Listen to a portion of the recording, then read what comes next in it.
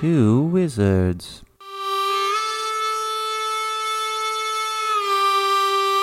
Two wizards?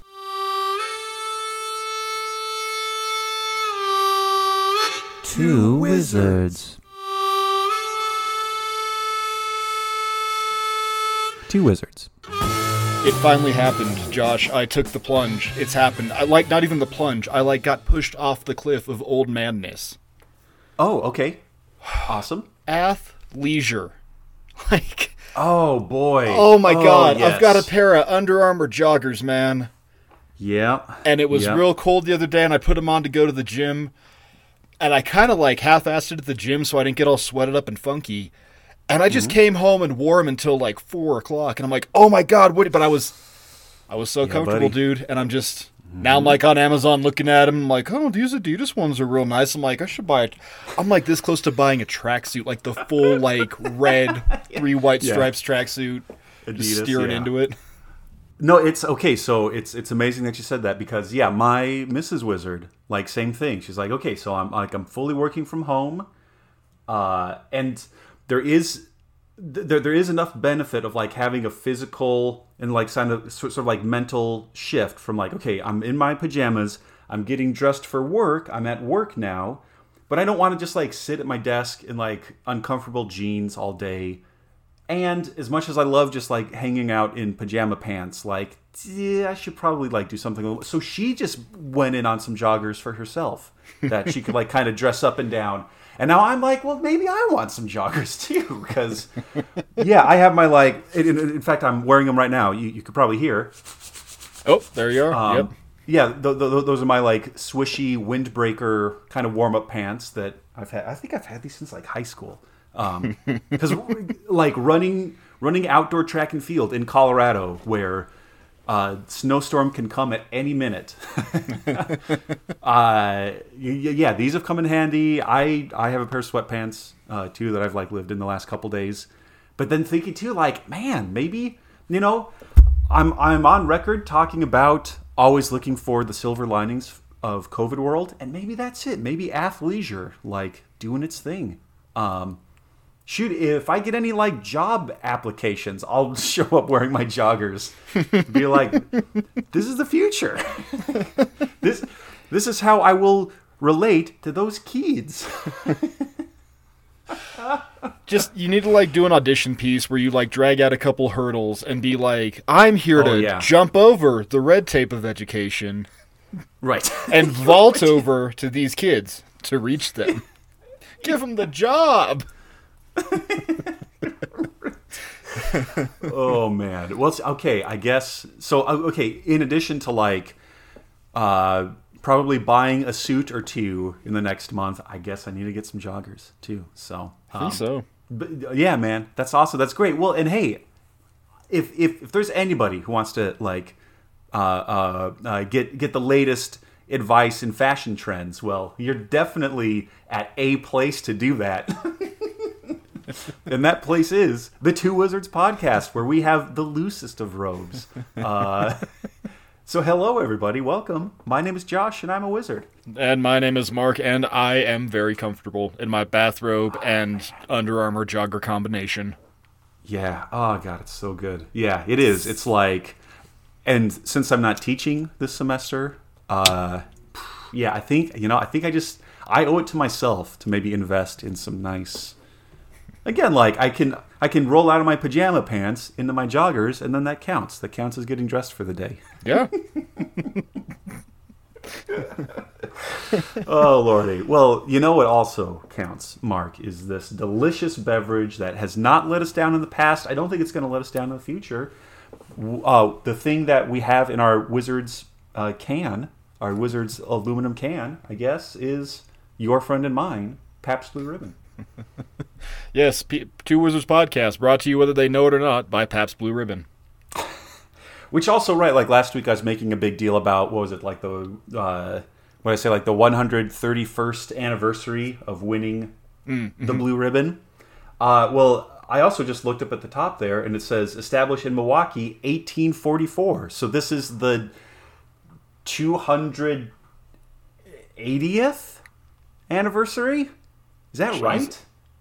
No, 180th, right? 180th. Okay, Yeah. I was going to say, like, man, if it was, I was going to say, like, no, wait a sec. PBR isn't older than our country.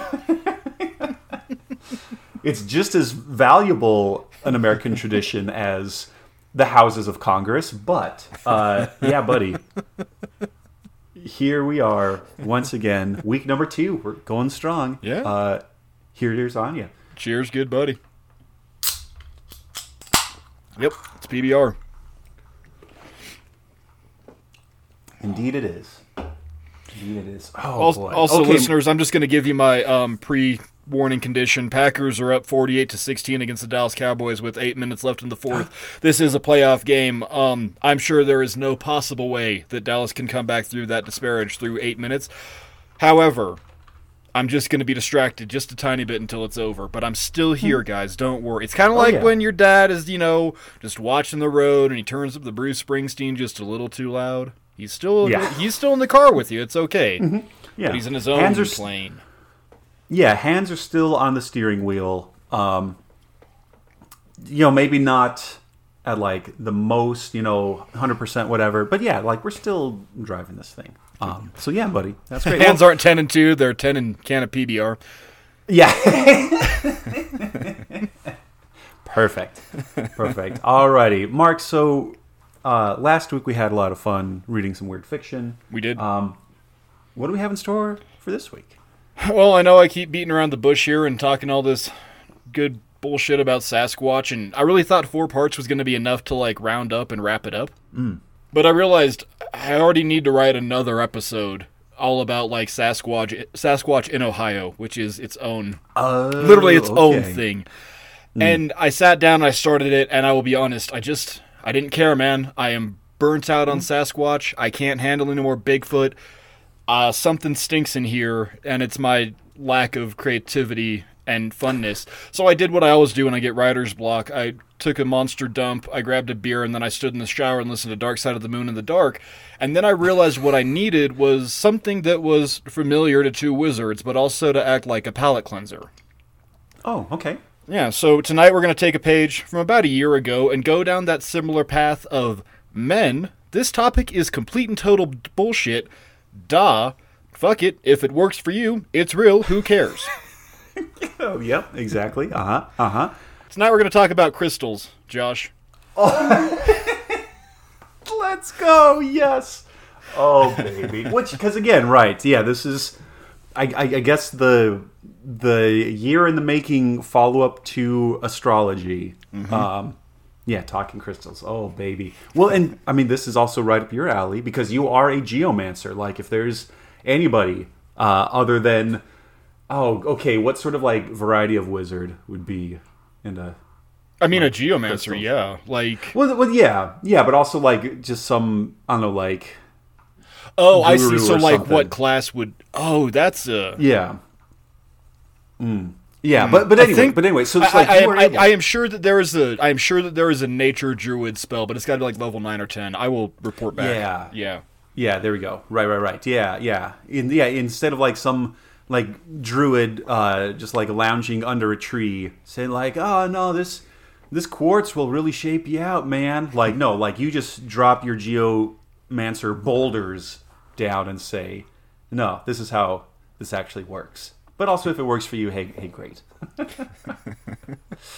So, I want to start this as we always do. Josh, what do you know about crystals? I know, so, like, on a personal note, I know that your Mrs. Wizard's wedding ring is made out of tourmaline, which is, in fact, did you know, a magical crystal rock that has its own regenerative properties? Not just looks super pretty. Yeah, I am positive that it does. So yes, other than knowing, like, and I'm completely satisfied that you will get into like the fineries of this soon. I just know that like depending on how these various minerals, as they're cooked up in the bowels of the earth and then subjected to immense pressure and heat, like just the way that the atoms and molecules just kind of like fit together. That's how we get these geometric shapes, and that's why they grow in certain ways and have different color compositions and things like that. I am So yeah, I'm an April birthday, and so I know that my birthstone is a diamond, which compared to some of the others is like, yeah, okay, it's whatever. I was like, oh, cool, a diamond. But then I don't. So this is also kind of funny. Okay. You know, we've been hinting and teasing about the possibility of maybe you coming over here at some point, maybe in the near future. Turns out, just down the street from us, there is like, I think it's like kind of woo woo, but also just like a legit like crystal rock store, and it's called Rock Candy. Oh, neat. So if that ever does materialize, you and I can be two wizards on foot and bring our little USB mics with us and go talk about, be like, oh yeah, this is a nice tiger's eye or whatever.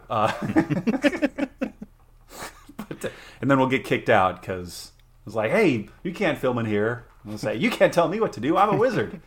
Throw a smoke bomb, vanish. So yeah, and then also I just know kind of colloquially that they're supposed to have, like you're talking about, some sort of like either like purifying qualities or cleansing, or they soak in the bad juju and they radiate the good juju. People, have like rock salt lamps. Mm-hmm. But then just don't, if you have a pet, don't let your pet lick it. Was it Gwyneth Paltrow who would stick things up her orifices and claim health benefits, right? We're going to talk about that a little bit, yeah. Okay, all right. Yep. So yeah, I don't want to spoil that. So that's my kind of very broad strokes. Things that like crystal, I mean like, well, no, I'll save that for the end. Save that for the end. Okay. I don't want to get too... oh man, I was trying to make a pun on like the Moore's brittleness scale, but I can't come up with anything. I got you. Okay. I don't want to cleave too closely to. Yeah, you might just leave a streak on this whole podcast. That's a really good geology joke, kids. So for our purposes tonight, we're going to split what we're talking about into two camps. A lot like the people that use these, we're going to split them into hot and has a good personality. Okay. By which I mean there are certain crystals like amethyst, SiO2 or silicon dioxide, beryl, Be3Al2, Si6O18. Sorry, that was a long word, but I want to make a point to put out these chemicals now because I'm not doing it again. Which is beryllium aluminum silicate, smoky quartz SiO2, clear quartz SiO2, citrine SiO2, tiger's eye SiO2, and emerald. Can you guess what emerald is, Josh? Hearts, stars, horseshoes, clovers, and blue moons. That's right. Beryllium 3, aluminum 2 oxide. Not unlike beryl. Oh wait, that's right, Josh. The green rock is like the other green rock. But also stones like lapis lazuli, feldspar rock, pyrite, which is FeS2 or iron disulfide, moonstone, another type of feldspar, or labradorite, which is also feldspar with a calcium impurity, have the ability to either on their own or in conjunction with other crystals or rocks be used as a positive effect on humans, and according to some TikTok videos, dogs, cats, and bearded dragons. According to Judy Hall's Little Book of Crystals, crystals have a stable and unchanging energy pattern, each with a unique frequency and energy field or resonance that gives them special properties, which let them act like tuning forks, helping to bring harmony to the very unstable energy field of the human body. Now, this is done by placing certain stones along your body's 7 centers, or chakras. All right. Not to be confused with the energy system in Naruto. Starting from your bottom, now you're here with your root chakra or your Muladhara, which is at the base of your spine or literally in your butthole. This is said to dictate your sense of security and stability. Your sacral chakra or Svadhisthana is located in your swimsuit area, Josh, and controls your sexual but also creative energy and outputs. Your Manipura is located in your stomach and controls your confidence and self-esteem. You know, like you got guts, kid. That kind of idea. Oh, yeah. Yeah. Anahata controls the heart, which of course controls love. The throat chakra, Vishuddha, dictates your expression. So literally, if your throat chakra is, blocked up, Josh, let's say that your Mrs. Wizard did something and it upset you and your throat chakra's blocked, you're literally having a hard time voicing, listen, you did this and it upset me. And she'll go, I'm sorry, next time I'll buy Miracle Whip, not just mayonnaise. But your throat chakra would be, on the fritz, and that's why you can't vocalize. Your third eye chakra is located where your third eye would be, right between your other eyes, also said to center in your pineal gland. This is called the ajna, and it controls your instinct, but also your intuition and imagination. And finally, the crown chakra, on the top of, or just a little bit above your head, also called the Sahasrara. It represents your spiritual connection, not only just to you, like your connection to you, Josh, but also you, Josh, to all other things in the universe. Oh, okay, yeah. Which again, a lot of those seem to make sense. Your heart chakra is about like love and all that stuff. Your big belly is just how confident and courageous you are. Yeah. Okay. Yeah. When these chakra are aligned, well, you are in business, buddy. You're all balanced and you don't need to worry. But according to Diane Malaspina, PhD, there can be a depletion of energy flow or too much energetic activity in a chakra, and each will manifest into different outcomes.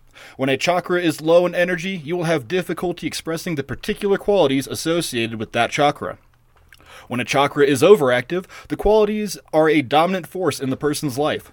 They have both physical and emotional effects. For example, the first chakra is about security, survival, and our foundation for life. If it is underactive, it can show up as depression or insecurity.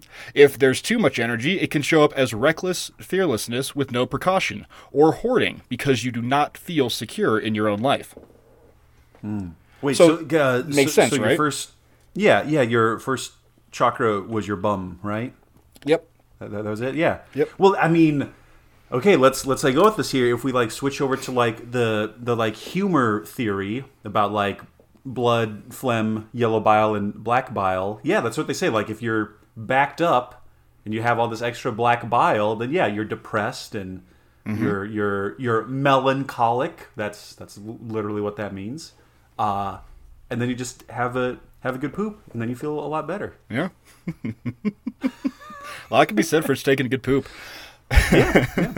Cures all the... Move over, Xanax. Just like take a shit, and you'll cure your depression.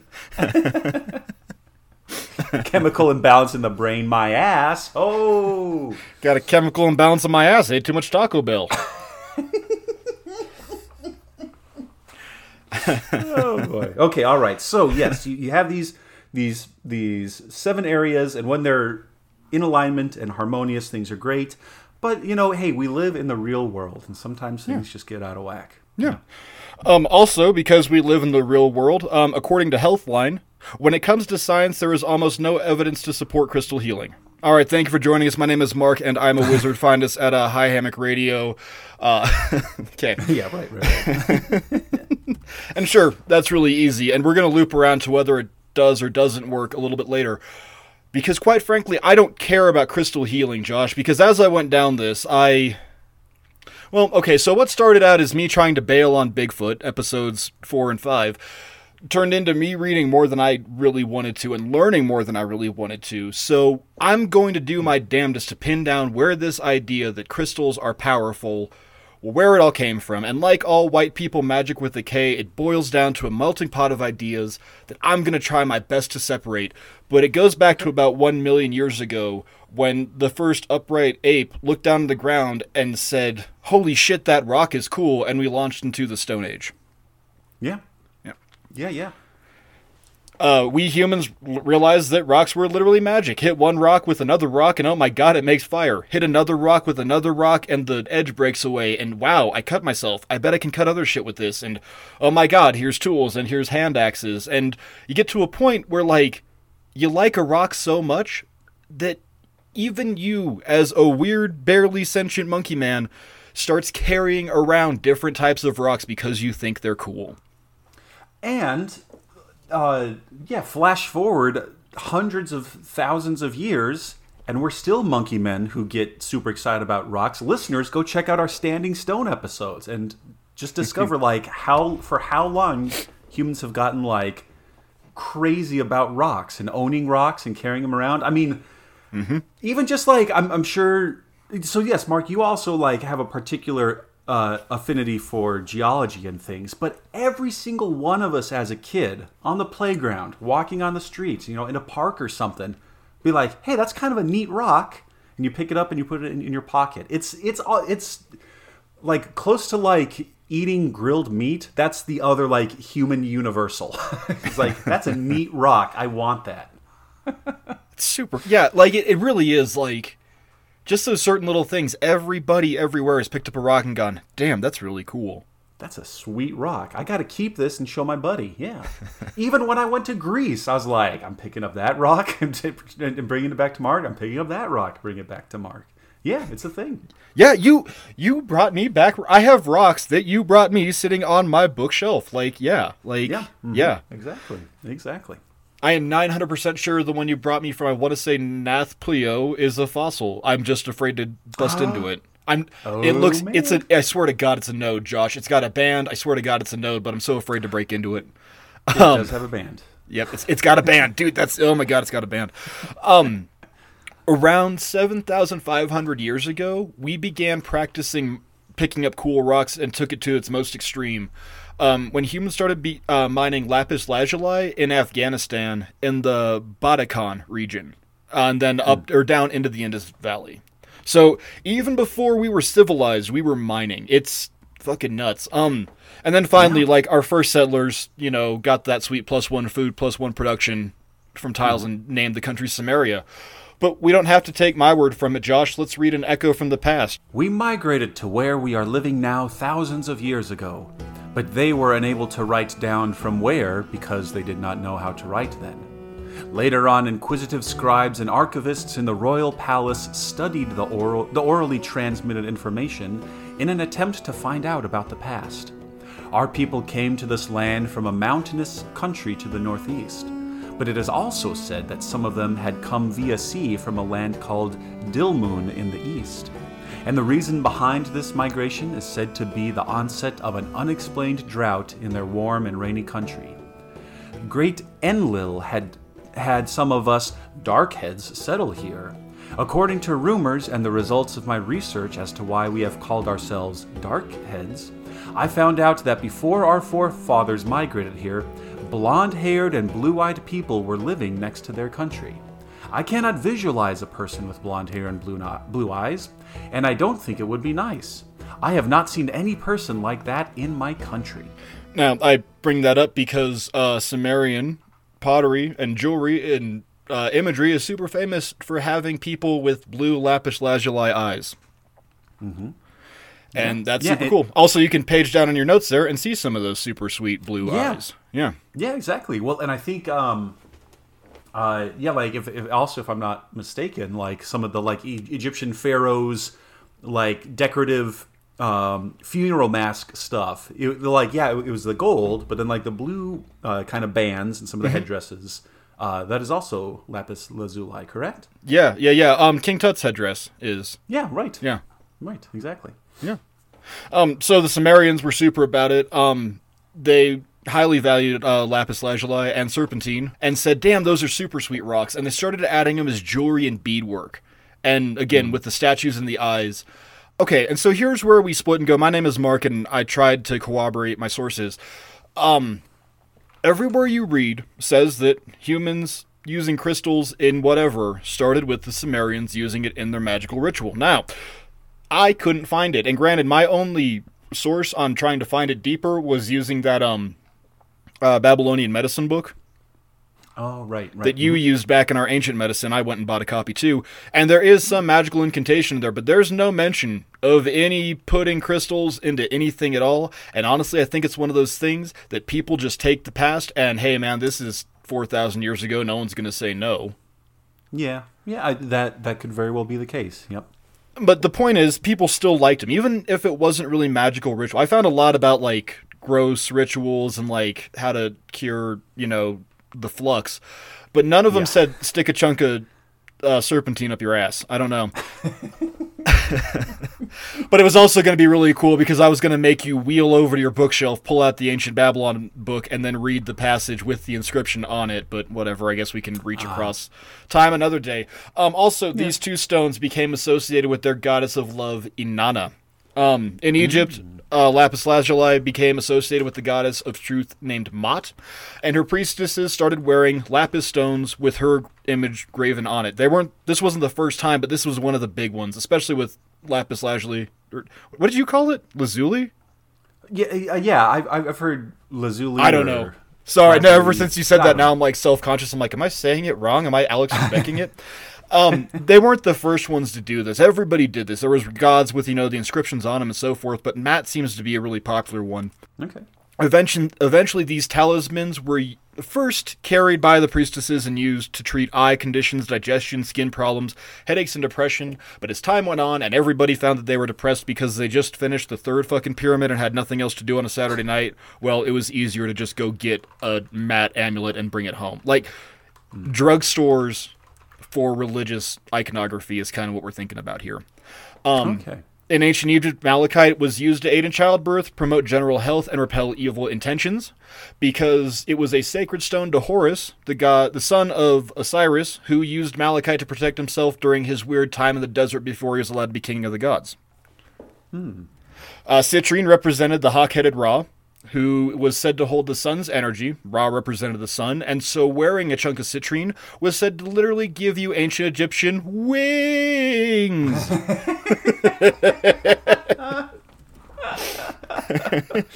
Clear quartz, back then, just as now, was believed to balance the body's energies, contain spirits, and then use those vibrations to control weather, protect the wearer from danger, assist in divination. This is where we get our idea from crystal seeing balls.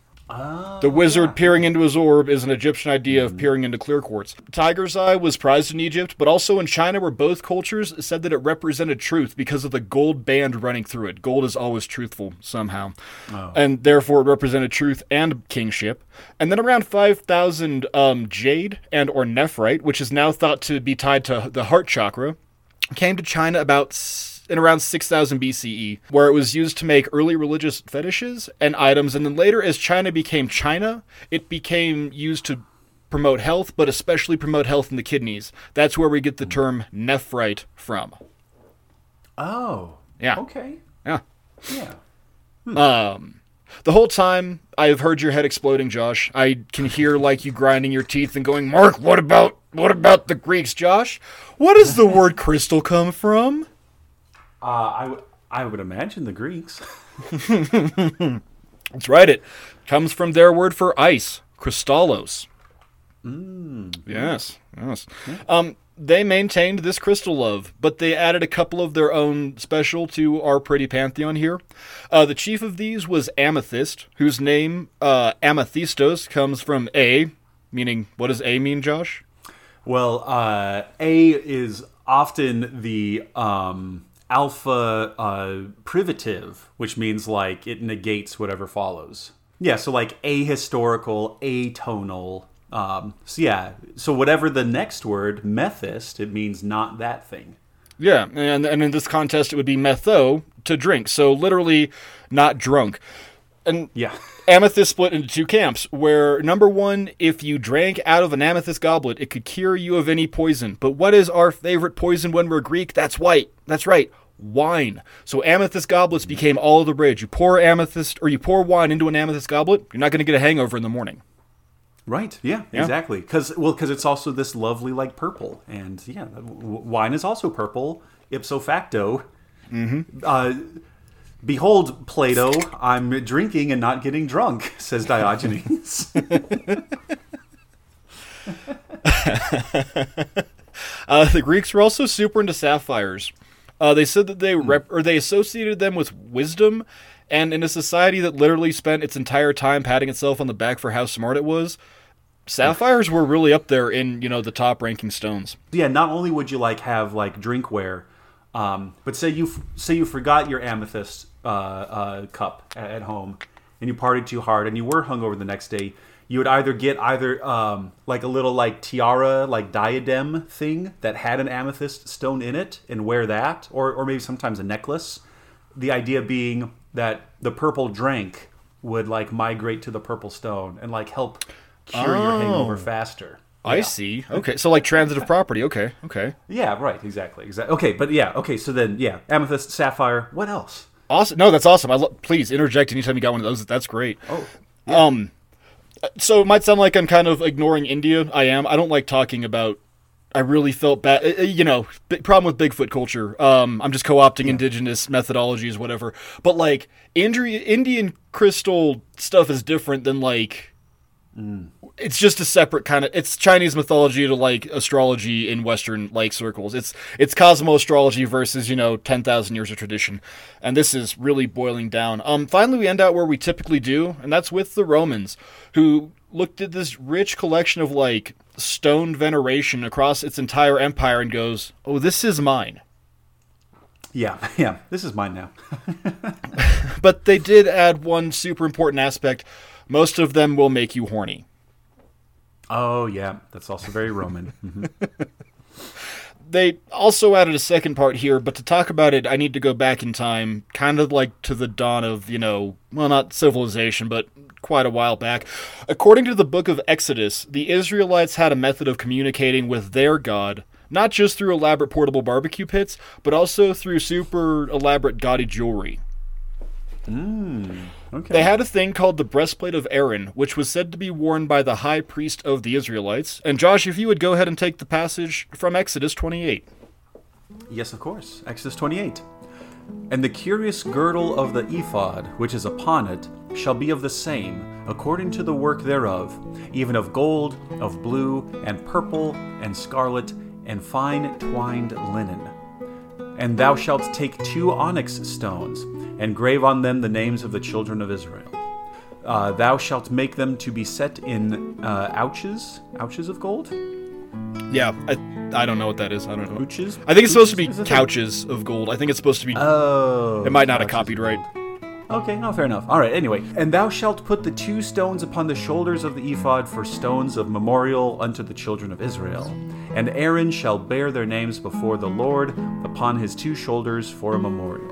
And thou shalt make ouches of gold, and 2 chains of pure gold at the ends. Of wreathen work shalt thou make them, and fasten the wreathen chains to the ouches.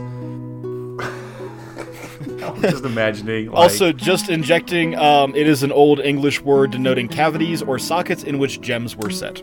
So. Okay. Yeah. All right. Thank you. Thank you for that. And it is also used in the context of Exodus 28, verse 11. So, you not knowing that an ouch was a thing is totally reasonable. Yeah, I guess it is. Which is also like a couch. And thou shalt make the breastplate of judgment with cunning work.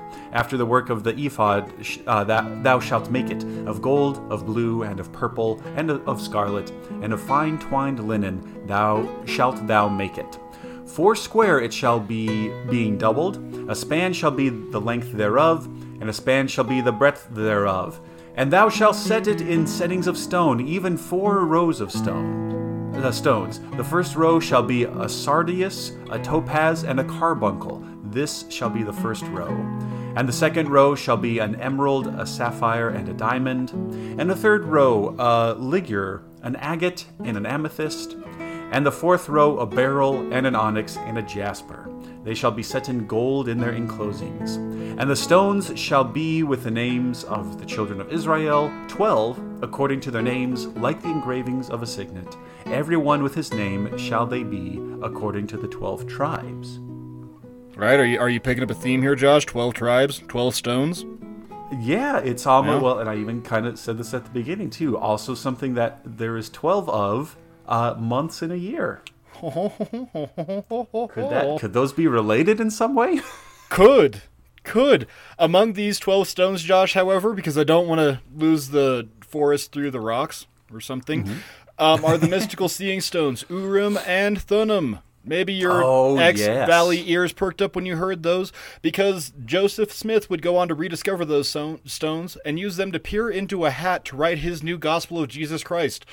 Dum dum dum dum dum. Yep, right. Reading off the golden plates. Yeah, there's oh man. Okay, I'll have to try and find this too. There was another brief podcast I heard probably like a year and a half ago now. But yeah, it was like talking about like Mormon seeing stones and somebody using them as late as like I want to say the like 1950s or 60s, something like that. I'll see if I can't find that and I'll send that your way. Cool. Yeah, super cool. Yeah. I also need to interject in here, final score, Green Bay Packers 48, Dallas Cowboys 32. We're going on, baby, go Pack, go! Let's go! Oh, okay, I'm sorry. Whew, listeners, I am so goddamn happy. I'm not making fun of religion, please don't think I am, but I wanted to point this out because this breastplate of Aaron was super important to the early Israelites. And it was one of these things that carried on. And like we said, 12 stones, 12 chief gods in the Roman pantheon, 12 months. Yeah. It kind of gets dicey there when we swap to the Julian. Whatever, shut up. But this is where the idea of birthstones first came about. And they were set down by Josephus in the 1st century. So that's right, Josh. Fucking birthstones are so old and such bullshit that it literally goes back to the good Roman Empire. Oh man, that's awesome. And I know that you know that I went and picked all this up, so future Mark, cue up that We Fit music and break out our farmers' almanacs to talk about some birthstones. Also, these are American stones. They change per region. Oh. So, starting in January with garnet, but sometimes it's carbuncle, it keeps the wearer safe during travel. February is amethyst, strengthens personal relationships and gives the wearer courage. March, aquamarine, cures heart, liver, stomach ailments, and is preferred stone of sailors because it is thought to be valued by Neptune because it looks like the ocean. But also, sidebar conversation, you're goddamn right, sailors have a stone that cures their liver and their stomachs. Not just Imodium AD. Exactly. Exactly. Next up, as I mentioned all the way back at the beginning, April diamond, probably white topaz originally, called Vajara by the Indians who valued it, believing it to be captured lightning. May, emerald, associated with Cleopatra because it was her favorite stone. It is also therefore associated with love, beauty, and the goddess Venus, who now represents wisdom, personal growth, and patience. And I think that's a weird heel shift there from... Maybe not. Yeah. I guess Cleopatra was like a boss bitch in her own right, but still. True. Yeah, that's also true. But yeah, let's also not, like Venus, as in wisdom, personal growth, and patience. Yeah, I don't think that's her. Also, I guess related, June, pearl, said to be Aphrodite's tears. They ironically represent purity. I think in more ways than one, are they ironically? That was me editorializing just a bit. Yeah, just a bit. Just a bit. July, ruby, or sometimes carbuncle, protect the wearer from evil, embody love and passion, but not originality. Again, me being a saucy bitch. August, peridot, protected the wearer from nightmares. September, sapphire. This was also likely lapis lazuli originally, but over time it was switched with a precious stone because precious stones are more expensive than rock that you can fucking find everywhere. Yeah. Again, remember, this is the American one. The American version. Yes, right. Yes. October is opal, which repels evil and protects eyesight. And I also see a note that you wrote in here. I get shafted again.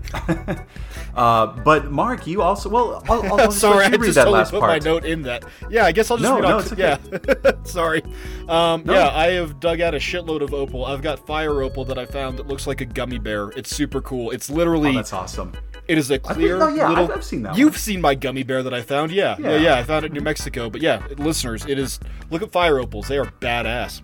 Yeah, fire opals are great. Well, and also, right, so we mentioned that my Mrs. Wizard's engagement ring is tourmaline, which is also sometimes an October stone.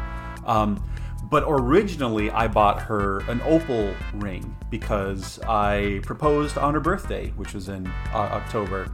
And, I mean, clearly she said yes. But also, we were like, okay, yeah, this is very pretty, but opal is, yes, very brittle. So we wanted to get something a little more robust. So yeah, that's what we went with. Tourmaline, which is also like that too. Yeah.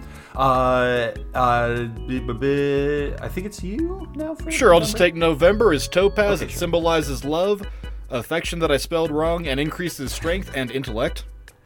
And finally, December is turquoise, which represents fortune and success. It relaxes the mind and are sold out the ass in most stores in Colorado, New Mexico, and Arizona, where local white people lore holds that it was sacred to multiple tribes in the region. Now wear it because it looks cool. Again, me editorializing and being kind of shitty here. But so that is your birthstone. Again, they kind of change over. There is some again like white topaz for you and the diamond, lapis lazuli against sapphire. There is some changeover, but the idea was that these stones were just something that coincided with your birth, and so you wearing a diamond or a white topaz amulet would give you good luck and good fortune. I should be carrying around opals. I don't, but I should be, because that is the month of my birth, and, you know, they just... It's that little... It does... You don't need to have it, but it's that little magical boost in the ancient world that just kind of peps you up just a tiny bit more. Right. You're already doing right. all this other shit. Wear a fucking opal. Who cares? Yeah, right. Or, well, but also like for you specifically, like you found this very awesome fire opal, and it's awesome in its own right, and it means that much more to you because it's also your birthstone too. So, I don't think I have any like actual diamond. I may have a zirconium around here somewhere. But yeah, shoot, I don't know. Maybe I'll have to do that thing. Try and find. Oh, okay, actually, this might be kind of interesting. I'd be curious to hear your take on this because sure. I don't know if this is also going to be later on, but especially with diamonds, there's a lot of times some very heated discussions about the ethics of like, well, how are these being harvested? Who is selling them, and for what purposes? Like, there's that whole movie Blood Diamond that, you know, hey, is like an action-packed 2 hours, like, yeah, this is tough. And so a lot of people are you know, kind of talking about like making like synthetic or like lab-grown diamonds that are indistinguishable. You like take them to a jeweler and can't and he or she can't tell them apart from like a quote-unquote natural one. What's your stance on the artificial man-made diamond? Like, are you for it? Are you like, I mean, it's whatever? Are you anti? What do you think? Yeah, so I don't directly address it, but I do kind of round about it. Number one, sustainability is important. Number two, stop raping Congo for its precious earth, metals, and minerals. Goddamn, guys, it's 2024. It's not cool anymore. But then also, like, no, dude, if it's fake, who cares? Like, I mean, really, like, the only people that are heated because it's not a real diamond are the assholes from De Beers who have enough fucking money. Like the De Beers company. Yep. But you know what, too? Like, and this is kind of going to be, it's kind of funny. Like, my overall thesis for that is like, if you think it works, then it works. Right. If your jeweler can't tell the difference, then it works. If your Mrs. Wizard can't tell the difference, but you didn't go broke buying it, then it super works. So by all means, reach for the stars, kids. Well, I guess, then maybe that's something I'll have to look into more. Like or be a fucking badass like Josh and get your, like, potential future Mrs. or Mr. Wizard an engagement ring with their birthstone, and then, like, God, that was, Josh, I gotta, like, applaud you, man. That is class. Oh. Like, well, no, it just all kind of, my chakras aligned perfectly for that one. We'll keep it at that. Yeah, no, that's great. No, guys, it's always, you know, don't break the bank, but also remember, what you make is more important. I got a buddy that panned gold. He went up to outside of Sawatch and panned enough gold to make his engagement ring for his wife.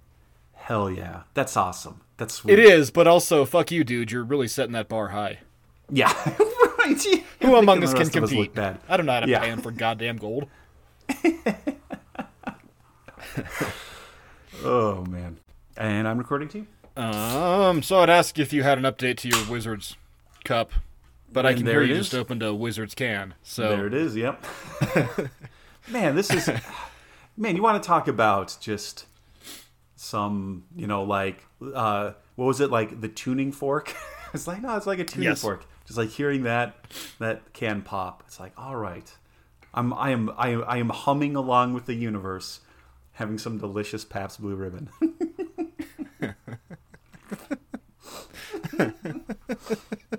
cheers, buddy.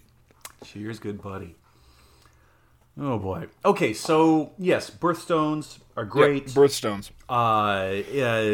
Lab-grown diamonds. Okay, but I will say this though: I would much prefer a lab-grown diamond over lab-grown protein. Like, I don't know if we're quite there yet. Like, if I want a hamburger, I'll actually have a hamburger. But everything else, right? If it works for you, awesome. That's the important thing. Yeah. I'm glossing over a lot here. About 1,500 years when I talk about a dude named Camillus Leonardus who wrote Speculum Lapides in 1520, and then it was republished in 1720 in English. This was the first ever, this was the first coming together, the first catalog of knowledge, Josh. This was the big one, This was our big, correlating of all the contents of all human knowledge. It talked about the best stones or the best crystals and where to get them and how to find them and how to procure them and where they come from, and some bangers that I got here. Aspatellin, which is now what we call turquoise, is found in the nest of Arabian birds. It cures spleen problems, being bound to the spleen with the dung of the camel, because sometimes you can find it in camel shit, apparently. That's where the Arabian birds find it from. Oh man. A bezoar. All agree that it obtains the first place in remedies against poisons. For a dram, if taken, entirely expels the poison, whatever it be. And hence, for its excellence, everything that frees the body from any ailment is called the bezoar of that ailment. They are found as a mass trapped in the gastrointestinal system. So, Josh, what a bezoar is a wad of hair. Oh. Okay. These are real things that exist.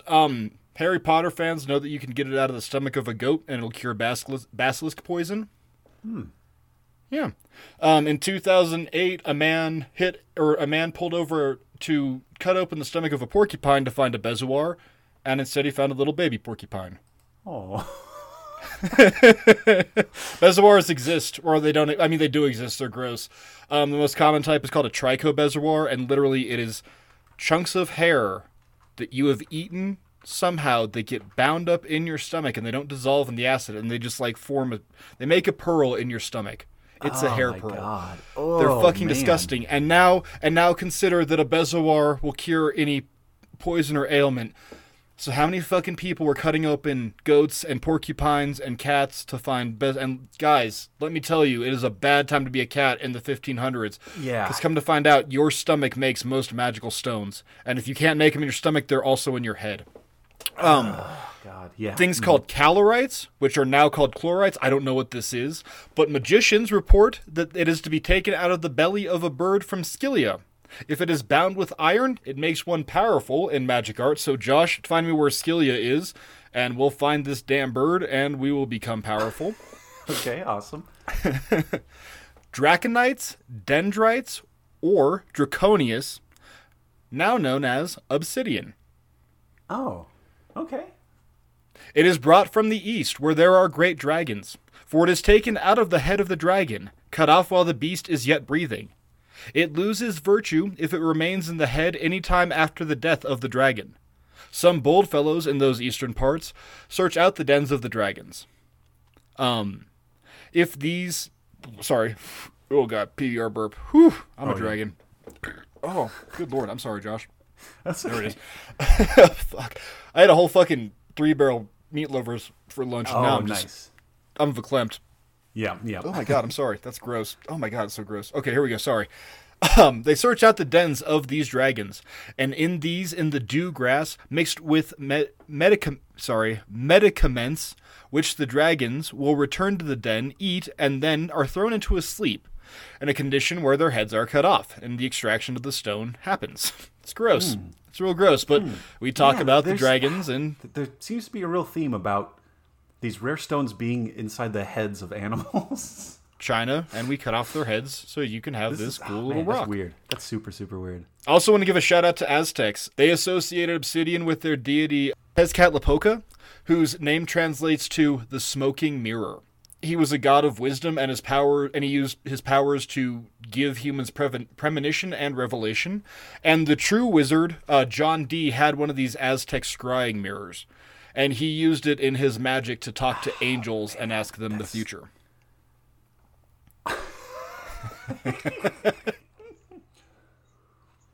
Oh my. Okay, hold on. Sorry.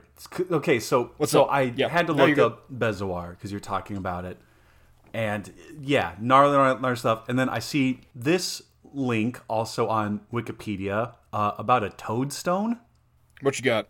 The toadstone, also known as buffonite, from Latin bufo, toad, is a mythical stone or gem that was thought to be found in the head of a toad. Yeah. Come to find out, most animals have rocks in their heads. This is weird. Okay, it was supposed to be an antidote to poison, and in this it is like bactrichite, which is the Greek word for frog, supposedly formed in the heads of frogs. Toadstones were actually the button-like fossilized teeth of Sheenstia, an extinct genus of ray-finned fish from the Jurassic and Cretaceous periods. So these dudes were finding fossilized fish teeth, thought they were toadstones from toads' heads. What the fuck? Well, Josh, remember the Chinese thought that fucking Gigantopithecus teeth were dragon's teeth? There's no accounting for fucking mineral harvesting, man. According to Paul Taylor from the London National History Museum, like tongue stones, so apparently there's tongue stones also, toadstones were considered to be antidotes for poison and were also used in the treatment of epilepsy. As early as the 14th century, people began to adorn jewelry with toadstones for their magical abilities. In their folklore, a toadstone was required to be removed from an old toad while the creature was still alive, as instructed by the 17th century naturalist Edward Topsell. Could be done by setting the toad on a piece of red cloth. Oh my god. Okay, all right. Just you have a stone in your head. You have a stone in your head. Okay, all right. Anyway, sorry. Well, it might not be just in the head. Okay. Yeah, there's a thing called Lincurius, which we now know as tourmaline. And I bet when you bought your Mrs. Wizard her tourmaline ring, you didn't know that tourmaline was actually formed out of the urine of the lynx that was hardened by time. Okay, well, so to be fair, tourmaline can get kind of like a yellowish sort of thing. Hers is green. But oh god, people. The virtue of it, to assuage the pain of the stomach, to cure jaundice, to stop flux, and is good for the king's evil. Read that as gout. Oh, right, yep. Mm-hmm. Really weird if you think about what gout is and you think about what crystals in the pea are. Yeah. Uh-huh. Finally, my last favorite stone here, Vulturus. I bet you can't guess what bird Vulturus comes out of, huh, Josh? Oh, boy. Here we go. That's right. We now know it as vulture stone, which I cannot find a link to vulture stone anywhere, so I have no clue what this is. Okay. There is a vulture stone in Göbekli Tepe, but that's not what we're talking about here. You get it from a vulture whose head has suddenly been cut off. It is found in the brain. It gives health to those who carry it. It fills a woman's breasts with milk. And it gives success to those who petition for favors. Now, I had a really weird thought here. When we talked about giant birds about a year and a half ago, back in October 23, or 22, Jesus Christ. Vultures and condors can do a thing called urohydresis, where they shit and piss all over their legs and reabsorb it. Right. And I took a super gross parallel between that and just filling up the breasts with milk. Anyway, also Duff McKagan and fucking Axl Rose lactation porno, which we're still gonna read. Jumping forward to more modern times, there's this cat named Edgar Casey, and Edgar Casey is a mixed bag who you and I should really do an episode on, because to say that he's a fraud shortchanges the type of human that he is, because he seems to... Okay. Josh, if you had a power you could not explain, Okay. and you use that to profit, you are not a bad person. You are no different than Jordan Love, who uses his amazing body to profit and win the Green Bay Packers their first game in the season of playoff, right? So, Edgar Casey using his power for personal gain, I can't fault him on, and also he had kind of a hard time doing it because this man did have some type of something.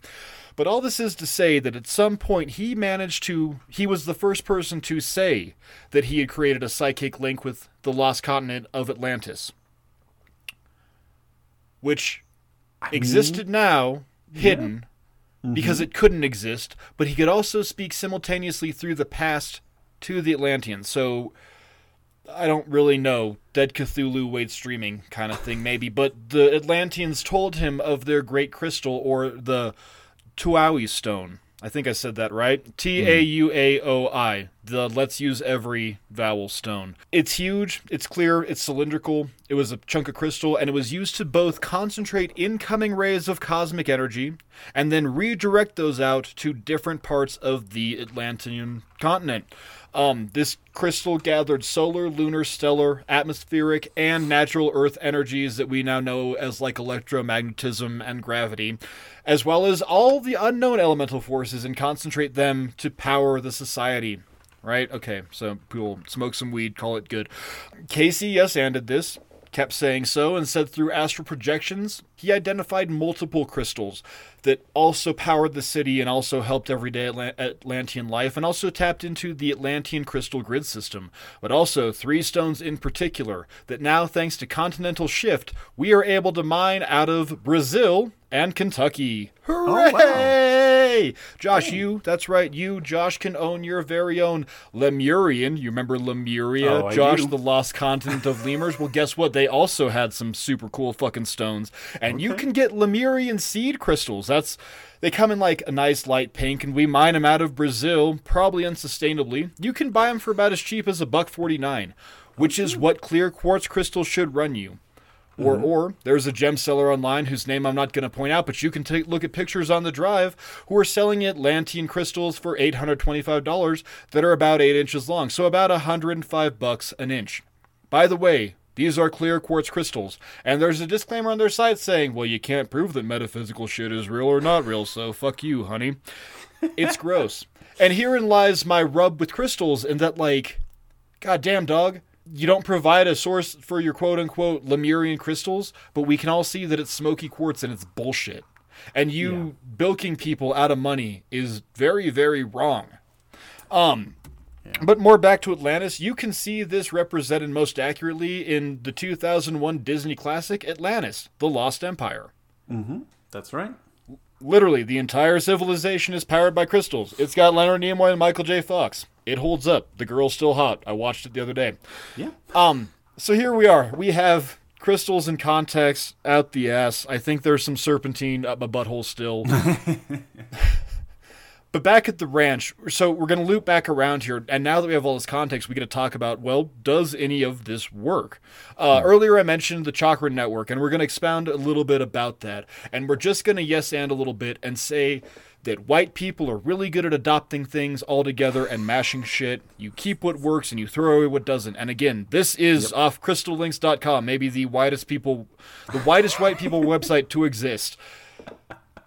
Most cultures have the idea of an energy. It's ki, it's chi, it's the soul, it's the spirit, it's prana, it's whatever you want to call it. We all have it. There is a difference between a living and dead body in all things, right?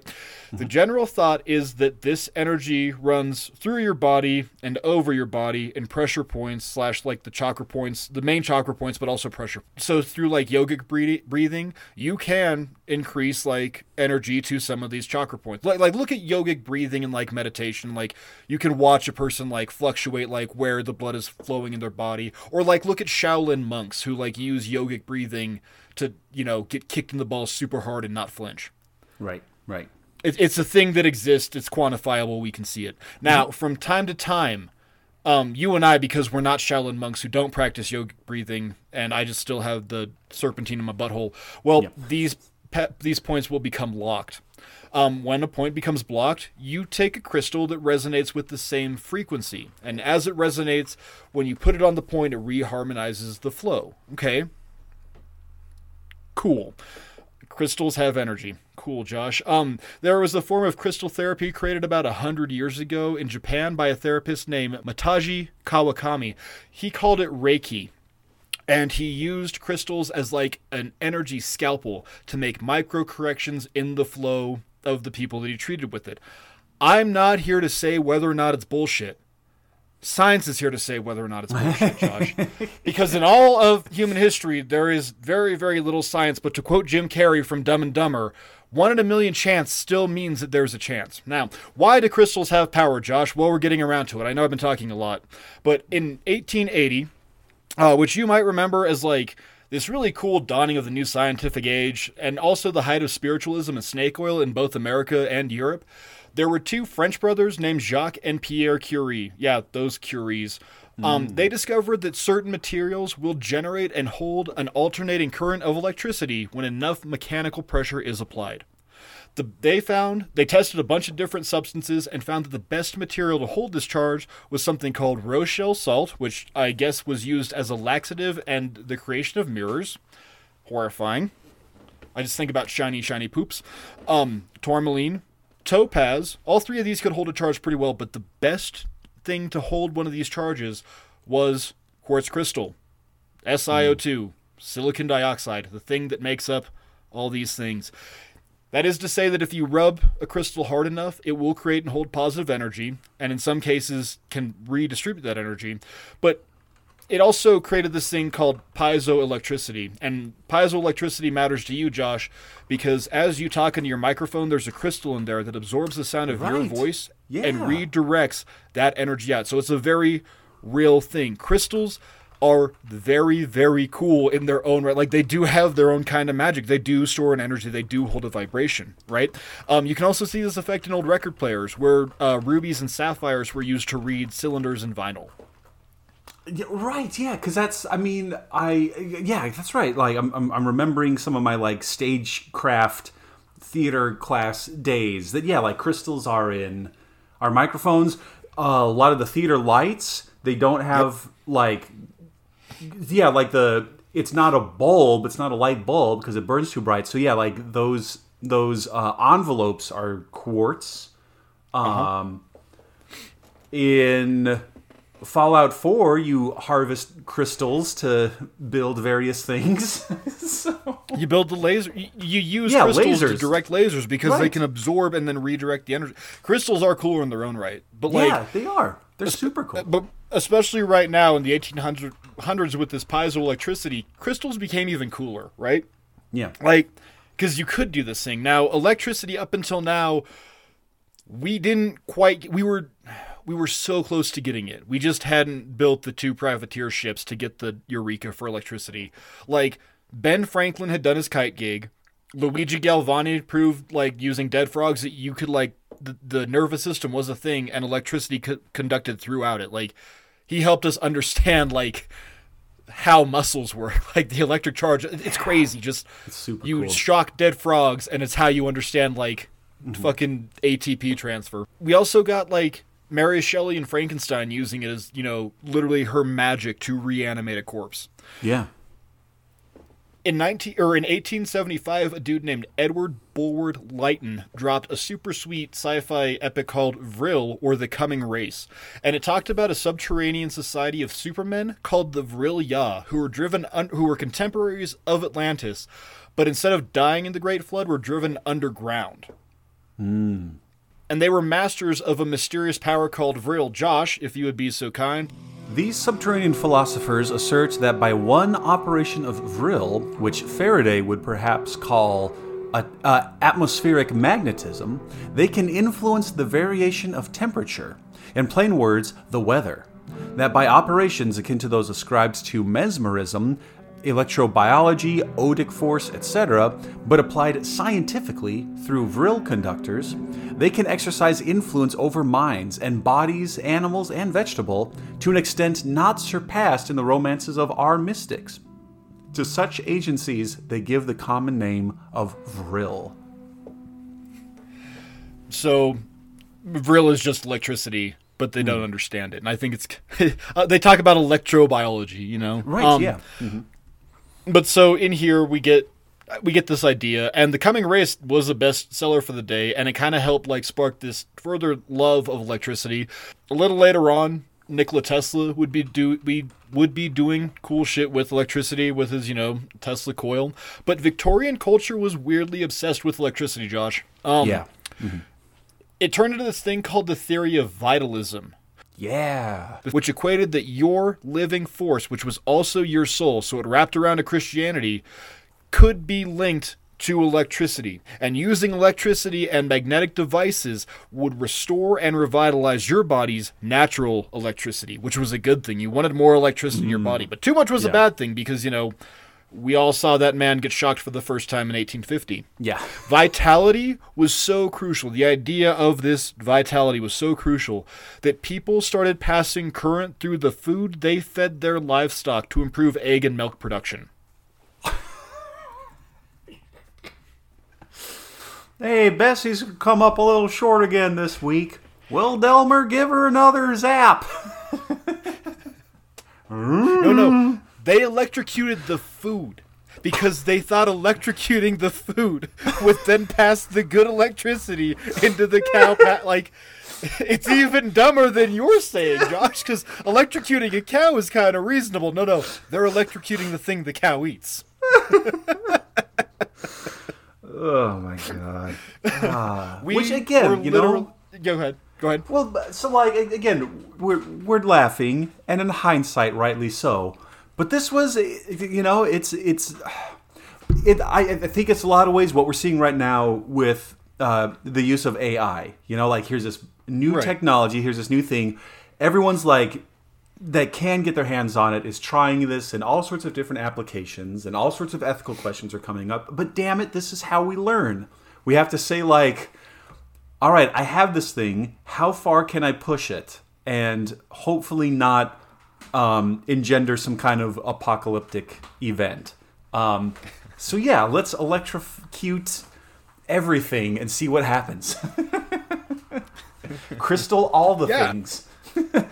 Just do it. Just see what happens.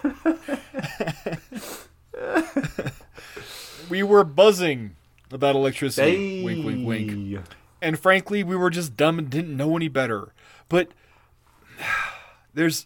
okay, so also remember, this is around the same time that, doctors made a noted decrease in patient death when they started washing their hands in between patients. Right. Or just, in between taking a shit or eating a sandwich, which they also didn't wash their hands before they did.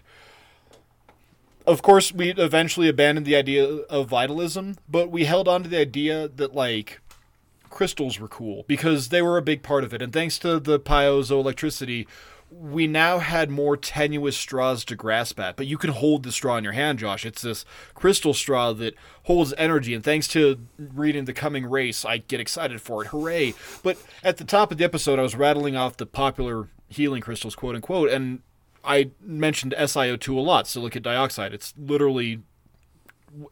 it's sand. It's sand that gets really hot and changes its shape. And then little impurities in the sand make it a different color. Magnesium is blue, or no, magnesium is red, phosphorus is green, little things like this. But, so, my point here is, they're all the same thing, but is it a coincidence that they're all the same thing, and the same things are the things that work most well? Does that make sense? So, Amethyst is the same thing as Tiger's Eye, right? But they both do different things, but they both work more effectively than, say a bezoar, which is hard to get, made of hair and kind of fucking gross. Amethyst will cure your poison, bezoars won't. So the idea being that all these crystals are the same thing, well, it doesn't matter. The idea is that it works because they're the same. This is where we also get weird. There's also the idea of crystal resonance. like we were talking about before, I speak into my microphone, it picks up that and holds the energy inside, and then it comes back out, right? Holding the energy, why does that energy not be used to attune us? A common practice for using crystals to heal is by placing placing any crystal in the sun. The sun thereby recharges it. Bullshit, says everybody. But when I was a Earth wizard, we would take core samples, and we hoped to God there was quartz in there, because you can determine the last time quartz was exposed to sunlight based off the latent solar energy in it. So quartz will hold... Oh my God. Oh, that's amazing. And see, this is where my head hurts, because we know it's bullshit, right? But quartz will hold solar radiation for it will still hold it until it is exposed again, then it kind of like stops the clock in it. Like... Or, you know, it doesn't stop the clock, but, like, if you expose it again, it overexposes the film, because the film isn't developed. But you can look at the film before it's developed and go, yeah, this quartz was last exposed 12,000 years ago. It's... Oh, my God. So there's a thing. There's a little bit of a thing here. Yeah. There's a huge... Well, even like making polarized lenses where, you know, like... Right. You can, like... You can cut a quartz in half vertically, and then like it's visible. You know, it's translucent. You can see through it. You take one of those pieces, rotate it 90 degrees, and it turns opaque because it's like filtering out crystals. Man, how do they work? Remember, do they work? Stonehenge is a largely quartzic lithic that can hum and vibrate if you hit it fucking hard enough. Like a tuning fork. Just people like a tuning fork. You'll take a crystal goblet and fill it up with varying amounts of water, and then wet your finger and rub it around the rim, and then that's how you make music. Yeah, how does this? Right. What is this? Right. You see, Josh? Crystal magic is it's fake as shit. Duh, fuck you. It's real and works for me. Yeah, it's real. Obviously, crystals are magic. Obviously. Obviously. Now. Duh, it works, but it doesn't, because, again, to quote Healthline, there is zero scientific evidence to show that any of this is real. But that's not to say that studies haven't been done. In the 1960s, there was a study of 80 people who were given quote-unquote treatments with both real and fake crystals. Now, 6 of the 80 said that nothing happened. But the other 74 reported feeling something regardless of the crystal and its authenticity. So now, wrapping around back to your authentic diamond point, does it matter if the crystal is real, or we assume the crystal is real, and thereby, that's what makes the magic work. The placebo effect is still an effect. The placebo effect is still an observable effect in humans that makes them better. And quite frankly, to quote John Milton, through Satan, the mind is its own place and can make a heaven out of a hell, or hell out of a heaven. God damn it, Josh, crystals work. And who the fuck cares? If me carrying around a chunk of fool's gold, pyrite will protect you from being swindled. If I go buy a new couch and have my chunk of pyrite in my pocket, and I get a good deal on the couch at American Furniture because I'm not paying the fucking delivery charge, Josh, who the hell cares? Because it worked. Now, the point here is, don't be a dickhead. Like, so, okay, where did you get that chunk of fool's gold, Mark? Where'd you get that sweet-ass fire opal? Well, I'll never tell, because you'll go look for him, too. But the point is, I did it sustainably. You find a cool crystal, you pick it up, you put it in your pocket. That is your new magical item. Neat. I love it. That's great.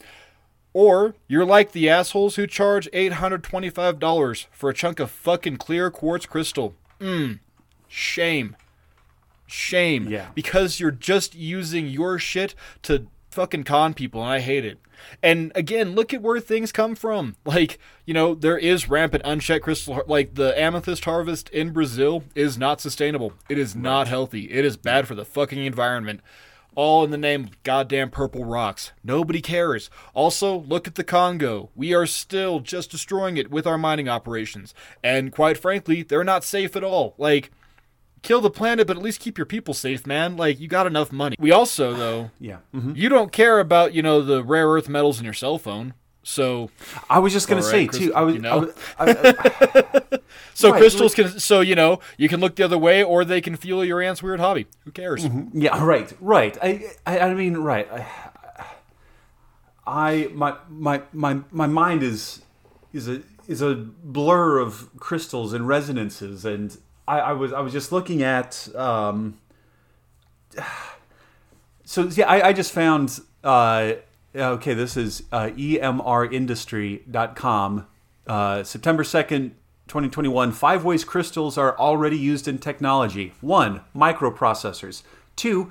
LCD displays. Mark, what does the C in LCD stand for? Crystal. It's a liquid crystal display. So if you're looking at your little sports watch or whatever. 3, in communication lines. 4, in solar cells. We're making this whole thing about like, we gotta get off of fossil fuels, man. It's like, well, yes, and we need crystals to make these photovoltaic panels, but still, like as you've been saying time and again, and rightly, like still sustainably and like ethically, ultrasound machines feature transducers that have crystal components. That's okay. Well, okay. Yeah. And here's also like a very obvious one. I don't know if you were getting it. If this was on, this was also too.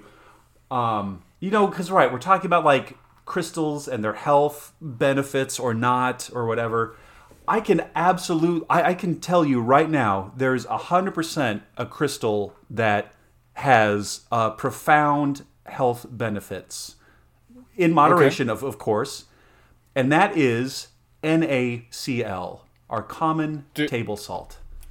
You mean common table salt, Josh? Common table salt. That's a thing. And it doesn't have to be pink Himalayan salt. It doesn't have to be sea salt. But yeah, so like for those of you who this entire episode have been scoffing like, these dudes just want to stick things up there. No, I stick table salt into my mouth and it keeps me alive. It helps my neurons talk to each other. Yeah. And salt is the most magical crystal of all, really. It is. Yeah, like literally, yeah.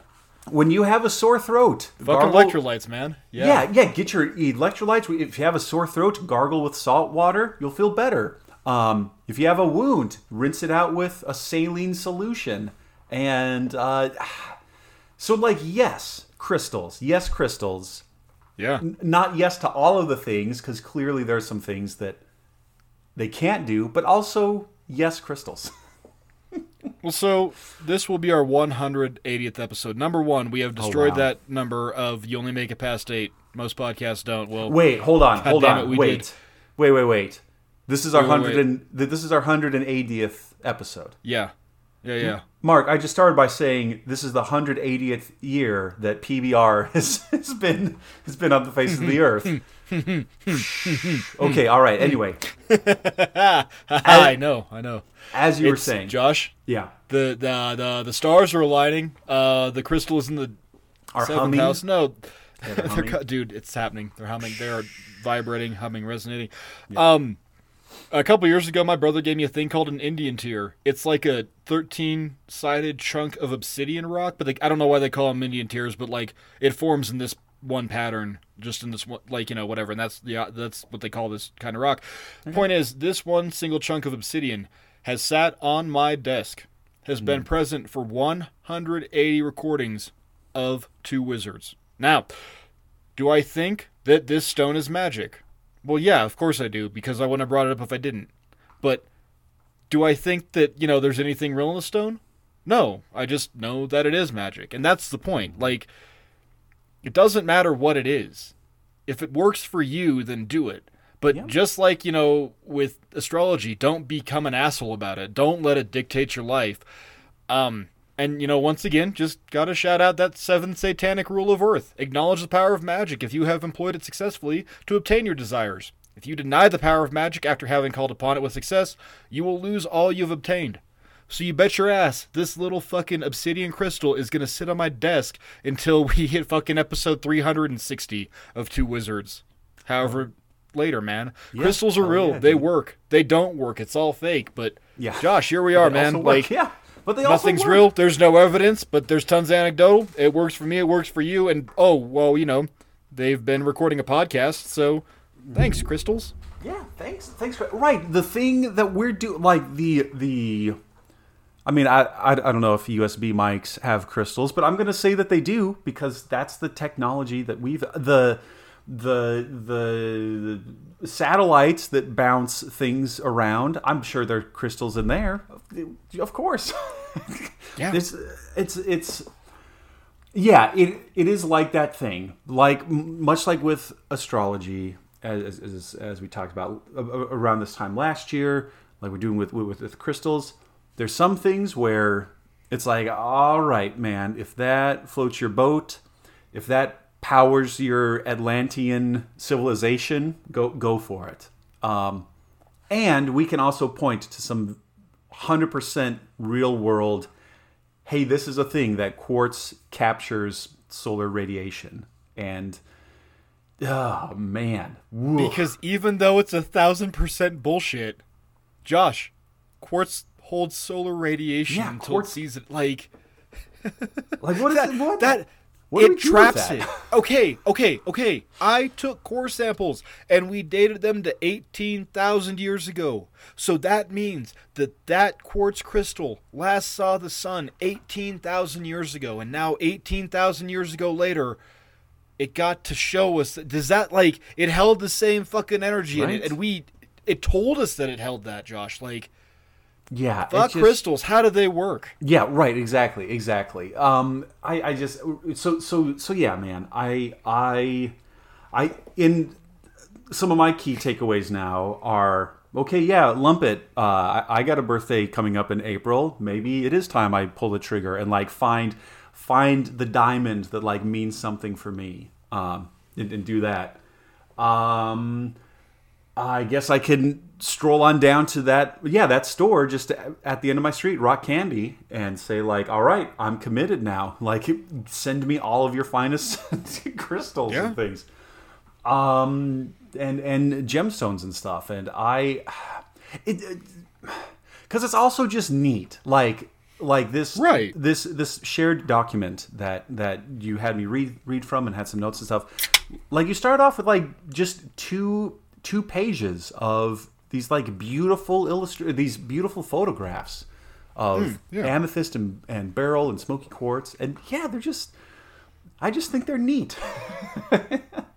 And and again, it all just kind of boils down to that, like, such a human condition of, man, that's a really cool rock. Yeah, this is a cool ass rock. And I mean, I was also gonna if I really wanted to push it, I was also gonna say something like, how many other just like minerals and things for people who might scoff at some of the medicinal uses, but like how many like minerals actually have medicinal properties to them? Like lithium as a treatment for like depression and stuff.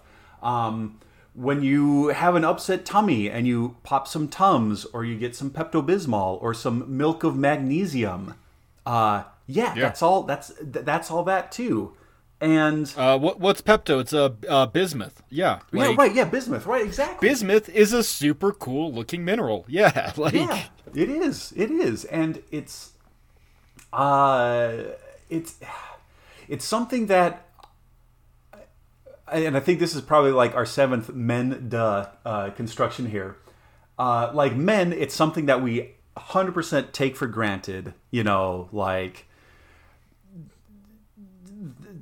so much of our world, of our 21st century world, like operates with just the assumption that like, okay, yeah, we have like readily available, cheap, high quality crystals to power our technology, to power our diets or whatever. There's that. Duh. Yeah, there's people like Gwyneth Paltrow. Like, just stop putting jade in your vagina. Just stop. I don't care if it's an egg.